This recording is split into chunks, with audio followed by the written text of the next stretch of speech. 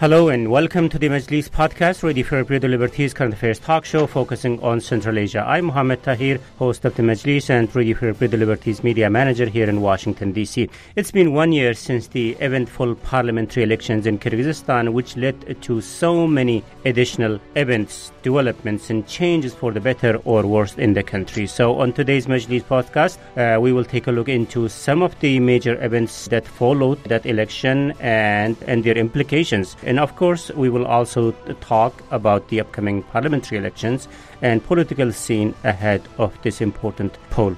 So there is a lot to talk about, and let's dive into this. To do so, I'm joined by Dr. Emil Jurayev, Bishkek-based political scientist, Sania Tokhtugazieva, constitutional law expert in Bishkek, Bruce Pannier, the editor of Ready for the Liberties Central Asia blog, Kishlog Awazi. Bruce is joining us from Prague. Thank you, colleagues, for being with us today on this important conversation. An important anniversary, Dr. Jurayev, which led to many changes in the country. I mentioned a couple of them in my intro. So let's start with you. So what's been the most consequential among all the things that happened over the past 1 year? I think it's very difficult to pick out something that is the most consequential, but clearly the most consequential was the fact that a sitting government fell as a result of highly manipulated, highly broken elections. These days last fall, and a new leadership came, a highly populist, opportunistic leadership led by Sadur Japarov.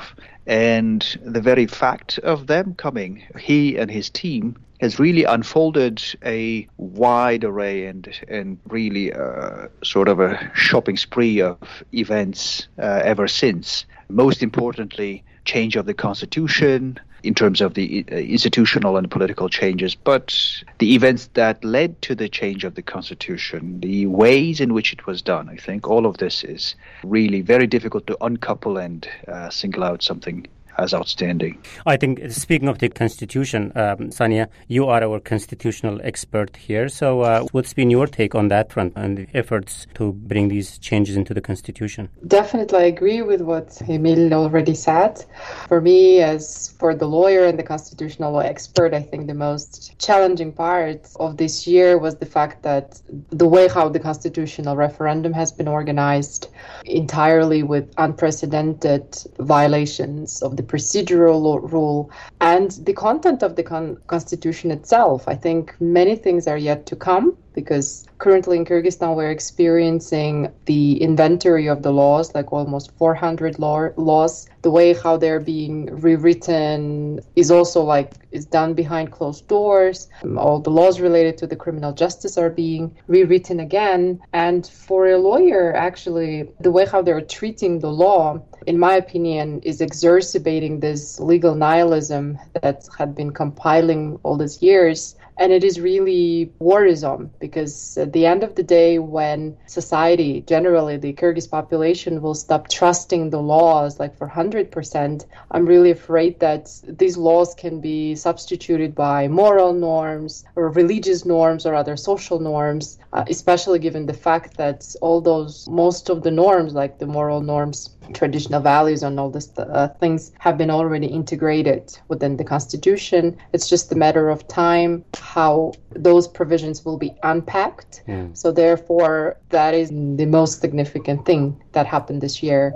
The change of the constitution and the ongoing inventory and the reform in institutional and in all criminal justice system, etc.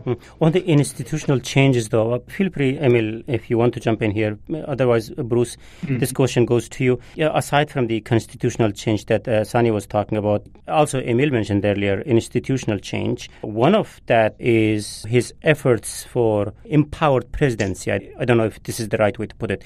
What's your take in terms of the type of change that he tried to bring? Well, in some ways it's kind of hard to say, because so much has happened in the last year. Certainly, he's concentrated almost all the power into his own hands. So whenever he talks and says this is what's going to happen in the country, you know that there won't be much debate on that. And we still have the old parliament in, and their mandate expired, also almost a year ago. Yeah. So a lot of people consider it an illegitimate parliament, but they seem to go along most of the deputies with whatever he wanted to do. I guess under the new constitution, he has enough power that he probably wouldn't even need their support that much, but they've gone along with him too. It's been difficult to gauge how deep the power is entrenched in the office of the presidency, just because, like I said, there's been so many other things going on at the same time.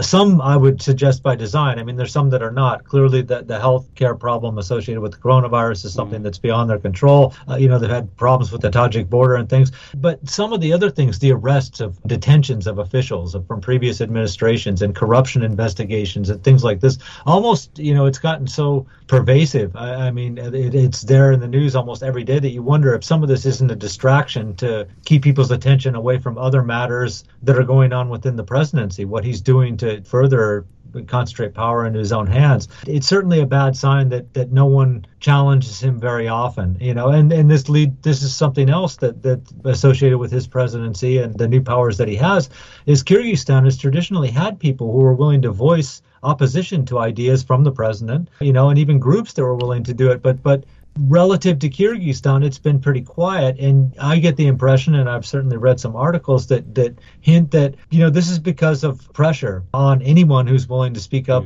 or trying to speak up against Japarov and his team. If you are going to get up and say something bad about them or criticize them, you're going to come under pressure really, really quick. It's not like that didn't exist before, but they got a lot more public attention. Whereas, a lot of people that we've been used to hearing voice complaints or criticisms of the government, Omar Bektekibaya being one, but there's others in there too. They've been relatively quiet, and it's very strange that they have been that quiet. And I interpret that as meaning that they feel threatened some way if they challenge this president. That's exactly actually where I wanted to bring you, Emil. Like, whenever there is an election in Kyrgyzstan, you expect certain political pressure on opponents. But how his first year could be compared with the first years of any previous presidents in Kyrgyzstan in terms of applying that sort of tactic? And also feel free to say what you had in mind. Yeah, I think in your previous question, you raised the question of institutions and institutional change. Yeah. I think what's happening in Kyrgyzstan in the circumstances that made it possible to come to this state of affairs in Kyrgyzstan is very serious problem with institutions.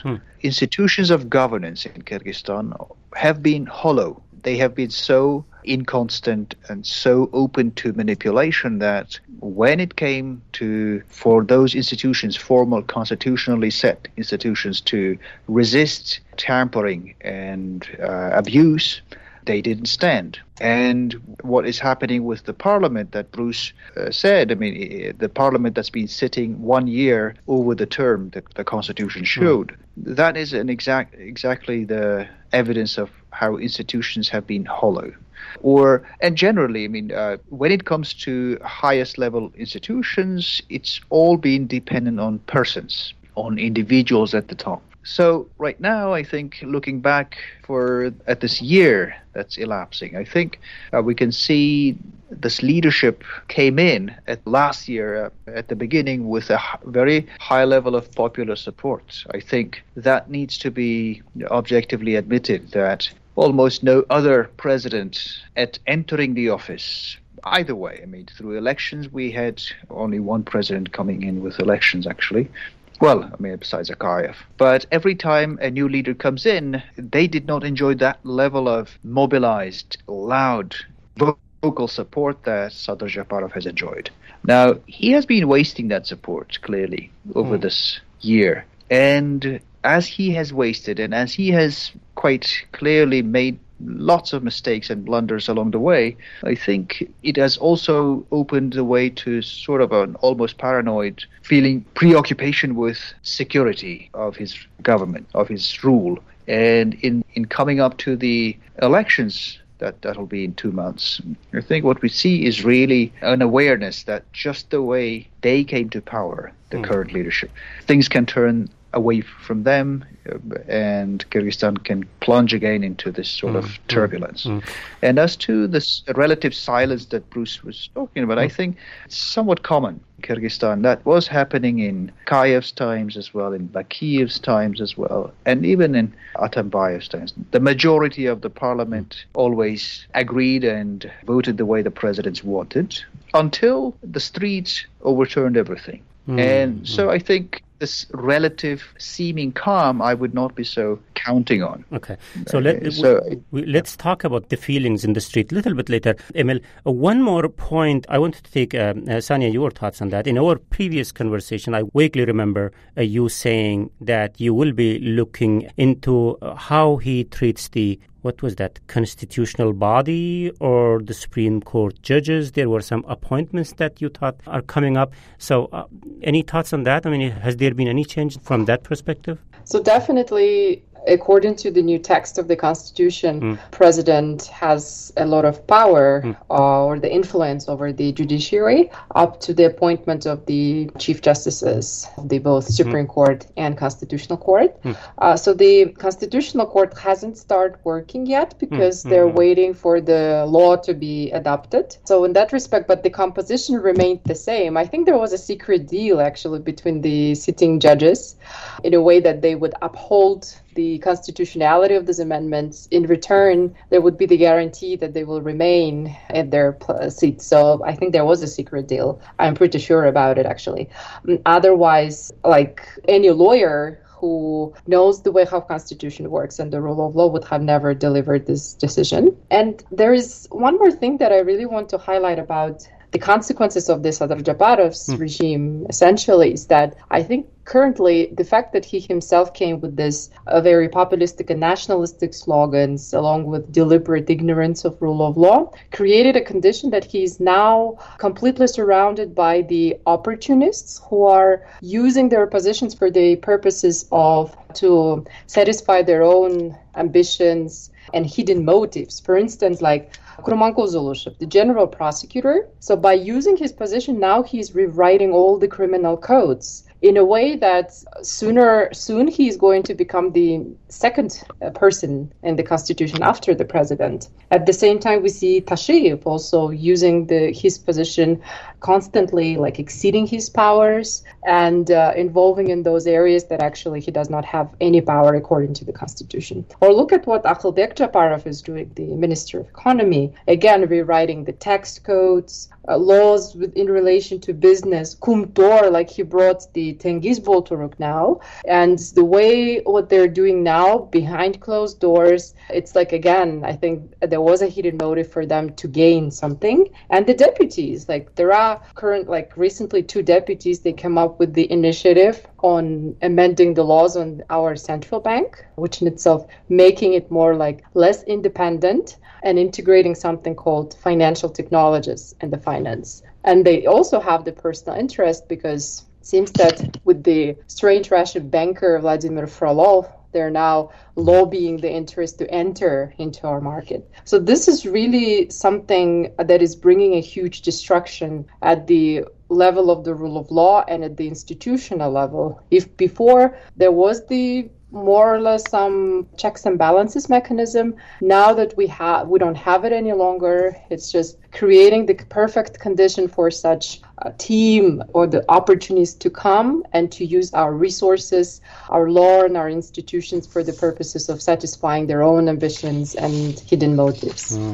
This is unfortunately, I think, something that is really bad that is happening currently in Kyrgyzstan, which will have definitely the most negative consequences sooner or later. And those who question, their policies, they are dealing with them heavy-handedly. Sania, I don't know whether there's a bigger story behind that. Earlier, you posted either on Twitter or somewhere else, your Instagram account has been hacked. Hacking in other form of cyber attack is, of course, a major intimidation tactic these days globally. So how big of a operation is this? Are you the only one being singled out, or there are more in terms of the pressure tactic through the cyberspace and others? So it's the Telegram account. Yeah. It definitely was. So my account was hacked. Zamir Joshev, he's also an advocate. Klara Soronkulova, a woman candidate for the president, and Rita Karasartova. So they're both running under the political party Reform. So my Facebook is constantly trying to be hacked several times. And then I think the biggest scandal that happened is actually in January, our services had been wiretaping more than 100 activists, lawyers, politicians, legally by the sanction of the court, which is the gross violation of our fundamental constitutional rights. And actually today, Zamir Joshev, the attorney, also published in his Facebook account, because we were planning to apply to the court and we needed those documents. And so they said that half of them have been destroyed and the rest are now under secret, so they cannot share them with us. So yeah, it's the level of basically gross violations that this current regime is doing is really unprecedented, especially if before other regimes, they used to, say, attack or threaten mostly the oppositions, the politicians. Now, somehow, they're threatening the lawyers who are not even in the politics. We don't have any ambitions to participate in the elections. We're just there to tell what laws are being violated, just to uphold the rule of law. Unfortunately, yes, different tactics are being used to threaten, to hack, to wiretape. And it is, of course, to a certain extent, is very irritating, but somehow I already got used to that. We just wanted to continue and apply to the court, but somehow now we cannot have access to all those documents. Even though we have that the Ministry of the Interior and the Press Secretary of the Pervomaysky court have confirmed that there was the fact of wiretapping and there was the decision of the court to do that. Very interesting. Also, other than the heavy hand on critics, Kyrgyzstan is also in the middle of so many sort of challenges, social challenges. Earlier in our one-on-one conversation, Bruce, you were hinting towards one of them being like how to deal with the impact of coronavirus. Of course, coronavirus is not something of his own creation, but again, he has to deal with it. And also, winter is coming up soon, and winters in Kyrgyzstan are often harsh. And we hear reports about the looming electricity crisis. How similar or different is it compared to previous years? As far as the health crisis, I'm not sure that they did. It'd be hard to say that they performed poorly. I don't think the government was very organized, and it never has been since this started, of course. Every country has been trying to deal with this and going down their own routes to do it. It probably could have been more efficient, and more. The government could have had a more effective role in trying to get out healthcare programs. But like I said, unfortunately for everyone around the world, it's a learning experience for us all. So it's hard to level criticism at them. Given the situation when it started, I suppose they could have put a lot more time and paid a lot more attention to what was going on. That would have been something. When it comes to the electricity, it was a drought year, that's for sure. But they knew this was coming. Months ago, they knew that this was going to happen. That it'll be interesting to see how much that erodes. Emil mentioned that there was high popular support, or at least very vocal support. I would have to mention that certainly the results, the turnout for the referendum and the presidential election were relatively small. And if you actually dissected all the votes and stuff, you would see that, the amount of people that voted for Japarov in the presidential election was far less than half. And, and the same with the referendum. I think we did the math here, and it came out to actually 20% of eligible voters actually supported the referendum to change the Constitution. But to get back, like I said, to the electricity and the coming winter, and it's been drought, so you can expect there's going to be food shortages. I have a feeling that that's going to eat into some of that popular support. It might have been a mistake to have elections in November, although it probably would have been worse if they'd done them later. But, I'm not in Bishkek. Sonia and Emil are in Bishkek. They could tell you what it's like to go out at night. Or, they've already started turning off lights for non-essential, non-residential use. And this is only going to get worse as we get into winter. And with the food situation, I couldn't say, but I got to think that since it was a drought and there's going to be far fewer crops available, domestic crops available, that's also going to be hard on the Kyrgyz people. to get this around, to make ends meet every month. That we know that the economy slowed down in part because of the pandemic. So it'll be come November, some of that popular support that Japarov has enjoyed, I would expect would fade away once it gets time to parliamentary elections, which are already appearing to be rigged anyway. But like I said, I got to think that people will be less fond of Japarov and his gang and their policies by late November. Yeah, we'll talk about that a little bit later, Bruce. One more question before I move on. Emil, his government's performance, we spoke about the electricity and a drought and a little bit about the impact of COVID-19 to the country. So how his government's performance have been on jobs, for example, other social issues that Kyrgyz people are facing these days? Yeah, this very multifaceted crisis is actually ongoing in all the directions, including jobs, including production, everything. When we talk about his government, earlier we were talking about the constitutional changes and the point of them. The biggest point of them was that it was argued that one person should handle everything.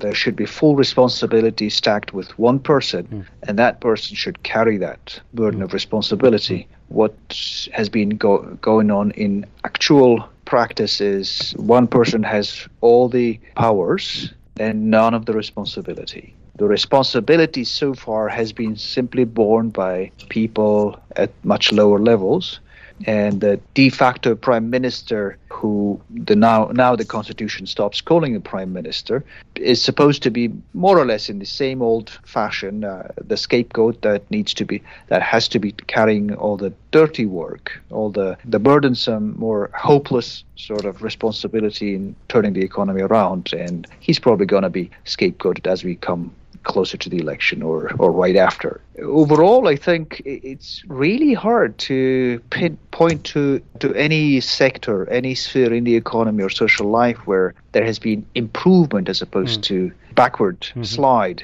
And I think a lot of this is indeed not necessarily of Japarov's and his government's doing, but a lot of it has to do with them not doing anything to revert the trends. But when he and instead, what I was thinking about is when he was leading those rallies of his sort of fanatic supporters, and he was giving lots of promises. Has anything came out of those promises? No, I think there's a widespread joke now, a rhyming joke here that says essentially that Japarov makes promises and then takes them back.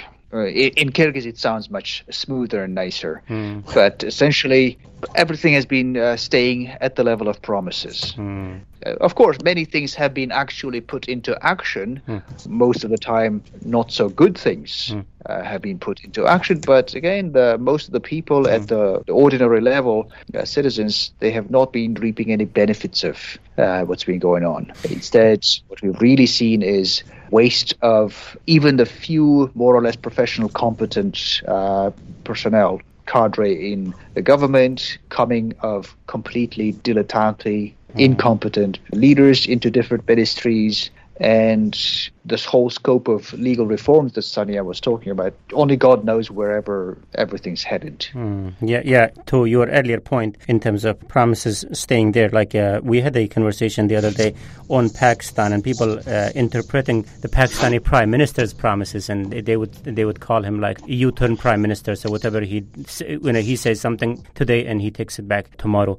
Very interesting. Of course, there have been significant development in the foreign policy front. Earlier, some of you pointed out on that. Sort of a cold face by Russia initially on some of the changes, and then you had a very bloody fight with Tajikistan, and now new developments in Afghanistan. What have been the ups and downs on that front? Let's continue the conversation talking about this and many other questions very shortly.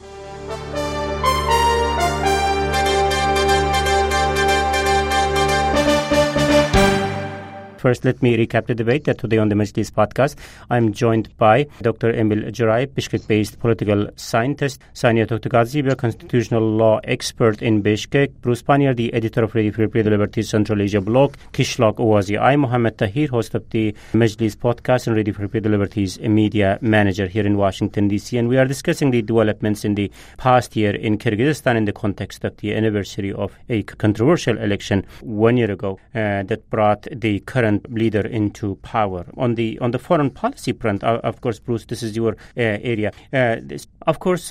What stands out is the conflict with Tajikistan. Let's talk about this in a minute. But Kyrgyzstan's ties with Russia are very important. How this has been under Japarov, as I said earlier, with the initial sign of Moscow showing sort of a cold face on some of the changes that has taken place immediately he coming into power. How it developed over the past year? Well, of course, Japarov went to Moscow. And publicly, I'm sure that the Kremlin and Vladimir Putin don't want to make it look like there's any kind of big rift. I mean, you can get the undertones that this is, like you said, a kind of a cold reception. Russia is really against the change of leadership, certainly by, through popular unrest, and they weren't any happier with this latest change in leadership in Kyrgyzstan. In fact, they'd warned about that just several months before that, enough was enough, and Kyrgyzstan couldn't keep having these revolutions happen in their country. Bruce, Putin's reaction, like a sort of a cold face, that the way we interpreted it. So that was only about the leadership change, or it was something has to do with Japarov's personality? It could be. I mean, it could be a lot more. It could be very personal. He doesn't have a huge amount of political experience. He's someone the Kremlin would have known about, but probably had never put into their equation of who could end up at the top in Kyrgyzstan. Like I said, when they meet publicly, and they've seen each other several times, not just during the visit, to Moscow, but of course they have to meet within the framework of these other larger groups, the Collective Security Treaty Organization, the Shanghai Cooperation Organization, things like that. So the appearance is that that everything's okay between Russia and Kyrgyzstan. And Russia has certainly pushed to get their influence into Kyrgyzstan as much as possible. And really, there's not much Kyrgyzstan can do, and Japarov personally can do to resist this, which is very unfortunate. But so they want to make it look like everything is a business as usual dealing with between Russia and Kyrgyzstan. But you just get, like I said, every time they meet, you get the impression that Putin gives the allotted amount of time to Japarov to say something or make statements or something, but it's all very scripted. There's no warmth between two when they're talking or anything like that. Putin doesn't go out of his way to praise him or say that this is what's happening in Kyrgyzstan is good or Japarov is a good leader. Nothing like that. And this stands, of course, in stark contrast to Putin's recent relationship with Emomali Rahman in Tajikistan, where they seem to be great friends. Rahman went to the the World War II anniversary, end of World War II anniversary Victory Day celebrations in Moscow. He was the only leader that went. Putin, you get the impression that Putin consciously makes an effort to be close to Rahman when Japarov's around. Just to kind of show that the Kremlin favors someone who stays in power and keeps control over his country, even if he's a wicked despot, as opposed to someone like Japarov. Very interesting. I don't know how it feels like on the ground. Maybe, Emil, you can talk about that. But, of course, and also there's another very important foreign policy matter that we should not forget to talk about is the conflict with Tajikistan, of course. As much as it is a foreign policy matter, also very, very emotional on both sides of the border in Tajikistan and Kyrgyzstan. So, Emil, if you wish, let me bring you in here. So how this tension with Tajikistan has tested his leadership and how his performance has been evaluated locally on that? Just like with the rest of his policies, where there's speaking in the language of economics, an inelastic sort of support that Sadr Japarov enjoys. No matter what, he will get that support. I think that sort of support is, of course, behind him, despite the obvious fact that what happened with Tajikistan and what has followed since then has been showing a lot of weakness, unpreparedness, lack of clear strategy or end goal with dealing with our neighbor. Now, the very fact of the conflict that happened is possibly the most tragic thing that has happened in this past year, in terms of lives lost, in terms of really the more of a little war thing that has taken place between the two countries for the first time since independence. And the facts, the objective facts on the ground will be actually established and will be studied, analyzed down the road. Sania has done a lot of work on that.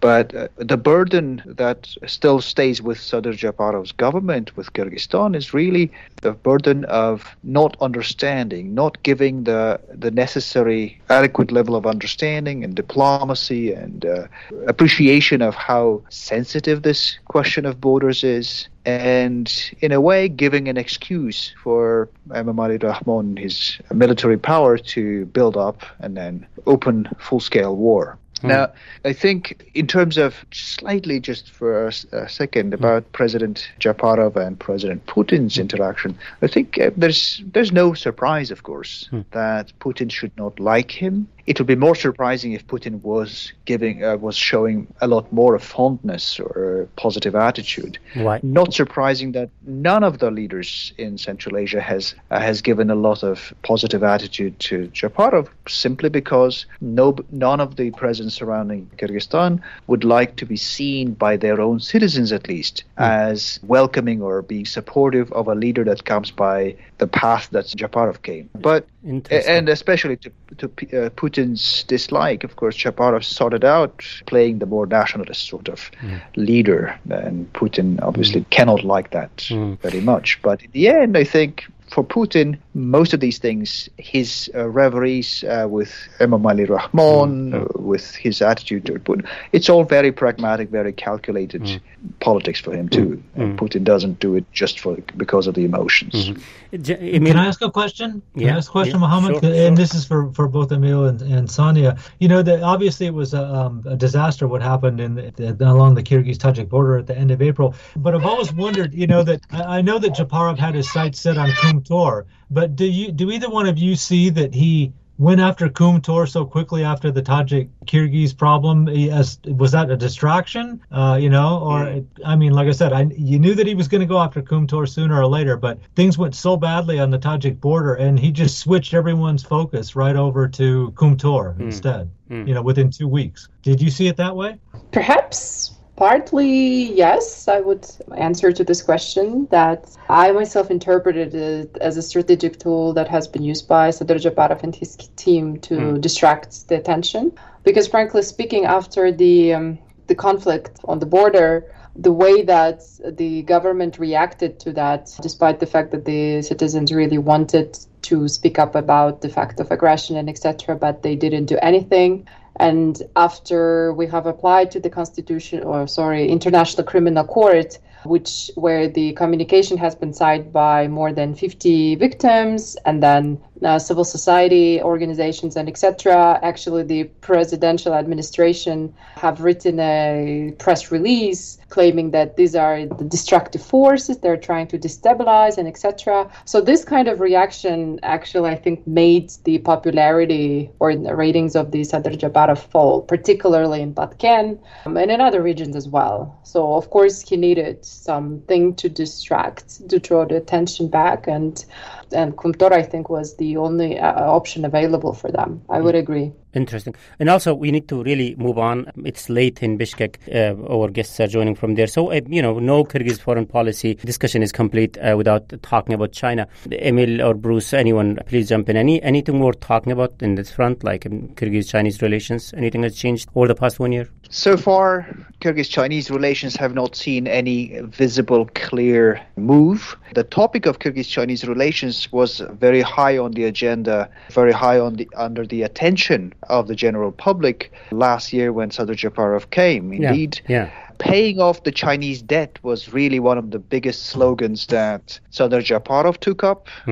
Made it a promise, and it was one of the biggest demands on the part of the population. The looming large debt to China was something that late in his days and months, President Jebekov was really struggling. they were almost begging to postpone the upcoming regular payment installment.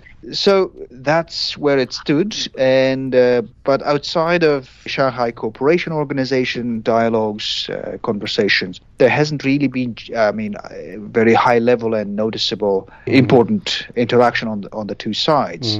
There's been some help still received again from China recently. There is a revitalized talks about China, Kyrgyzstan, Uzbekistan railroad, this never-ending and never materializing sort of idea. But beyond these, I think, no, we cannot say that qualitatively much has changed between the two countries. Interesting. Since Bruce, you just did a story on that, that's why I will ask, and I expect you just briefly touch on this one, in the new developments in Afghanistan. I don't know if there was anything happening except the Kyrgyzstan sent a delegation to meet the Taliban. Is there anything to read into Kyrgyzstan's approach toward these, new events in Afghanistan? Like with a lot of countries, we're getting two different messages here, but I think Kyrgyzstan did a good job of, when the delegation went down, of trying to just make sure that it was clear to the people running Afghanistan that Kyrgyzstan really didn't want to get involved in this at all, and to leave them alone. That said, Japarov had one of the strongest statements when the Shanghai Cooperation Organization met, it was the CSTO, the Collective Security Treaty Organization. He said having a theocratic government in Afghanistan was a threat to all CSTO member countries. Which was, like I said, the furthest out that anyone at that conference or at the summit went as far as commenting on Afghanistan. So, you get a little of both. He's clearly uncomfortable with it. So are a lot of people. But I think they shored things up pretty well and let the Taliban know that they really don't have much of an interest except for trade interest with Afghanistan, and they don't want any problems. Interesting. Okay. So let's bring the conversation to local developments. Sania, the upcoming elections that's coming up like in less than 2 months now, I guess.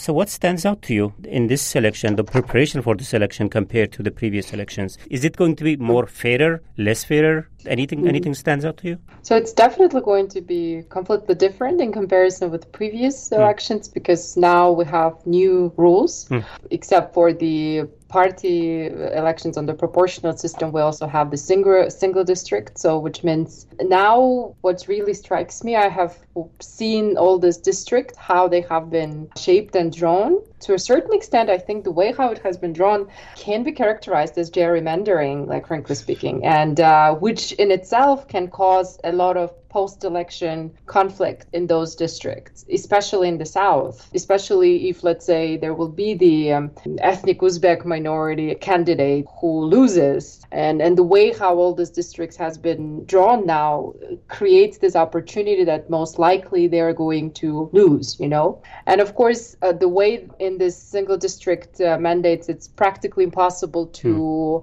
incorporate quotas. So in those districts, less likely women will be elected, so which means we're going to have substantially decreased amount of women to be represented in parliament, which in itself is going to affect to the gender policies in Kyrgyzstan.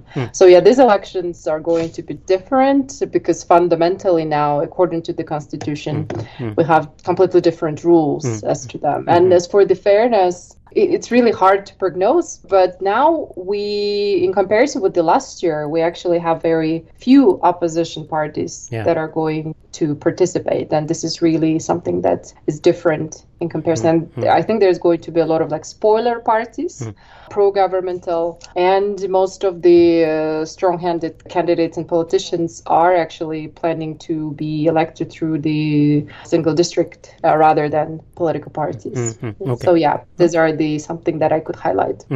Okay, Emil, agree, disagree? Any thoughts in terms of how this is going so far and where we might end up? And also, earlier you raised this point, I guess, Emil, thank you very much for that. The popularity of Japarov after 1 year in power, where his current level of popularity puts him in terms of the outcome of the election, or your prognosis about the outcome of the election? The elections are likely, somewhat predictably, to produce a very pliable, very loyal majority in the parliament. A resounding majority, perhaps, that will be able to support on which Japarov will be able to rely. And not that he had any problems with the current parliament, but the elections must be had.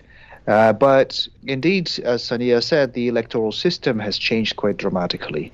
I can only imagine whether there will be hiccups along the way, especially on the day of voting, when the proportional representation part, based on the party lists, will have to be also including preferential voting method, where people can easily start making mistakes, and which may result in broken ballots or spoiled ballots. So that sort of things, nuances may occur. But overall, I think the parliamentary elections already now, even before the campaign has started, the government, relevant agencies of the government have been working hard to make it more predictable, sort of remove the most distrustable or suspicious forces. Now, again, Kyrgyz elections are a matter of unpredictability overall in the larger picture. I mean, elections are where things can turn differently than what you expect. So you never know.